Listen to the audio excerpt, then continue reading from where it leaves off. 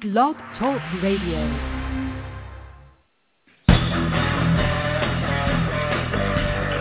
And welcome to the Vondren Legal Hour with attorney Steve Vondren. Licensed to practice law in California and Arizona. The Business and Real Estate Success Podcast. Following is general legal information only and is not legal advice. And now, here's attorney Steve. All right, and welcome back, everybody. Thank you for tuning in to the Vondren Legal Hour. We are talking today about internet online defamation.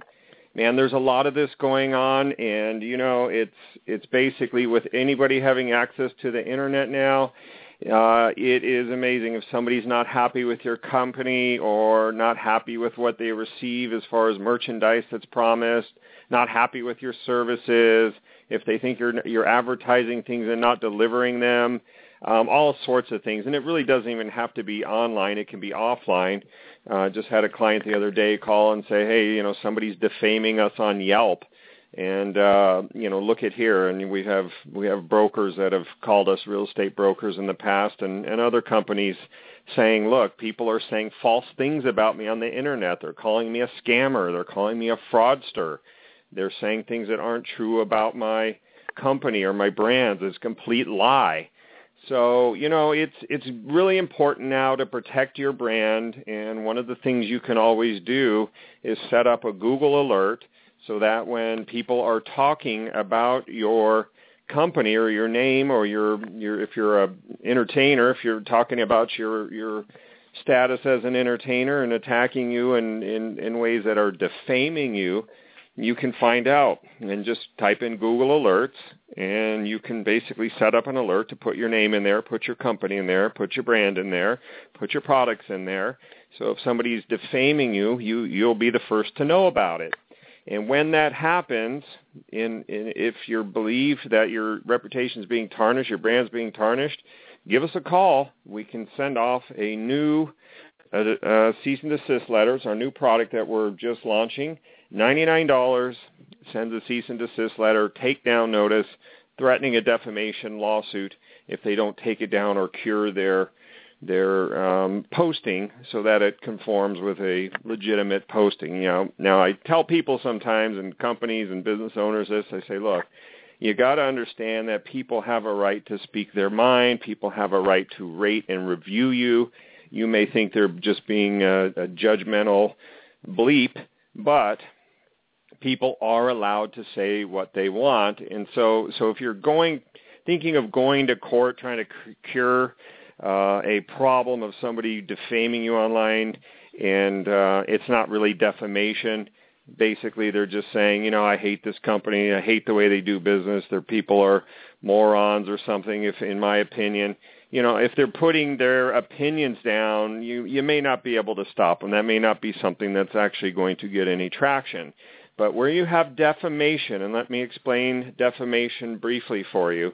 Defamation is a tort. And tort is basically a civil wrong committed by one person or company against another person or company. So it's a tort. But what you're trying to prove in defamation is either libel or slander.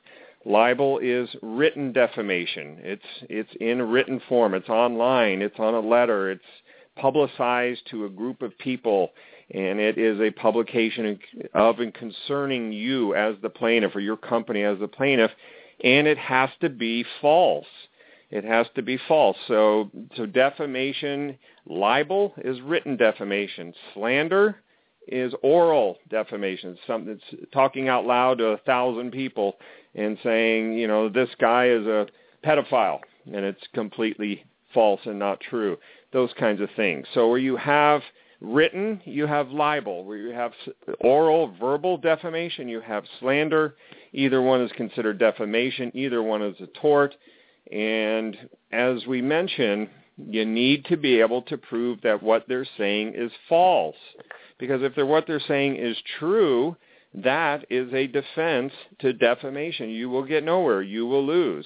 And you may get slapped with a what they call slap lawsuit, where somebody seeks their attorney fees because you're trying to you're trying to basically stop legitimate speech in a court of law. So those are the kinds of things, or these are the types of issues that you think about if you're a public figure.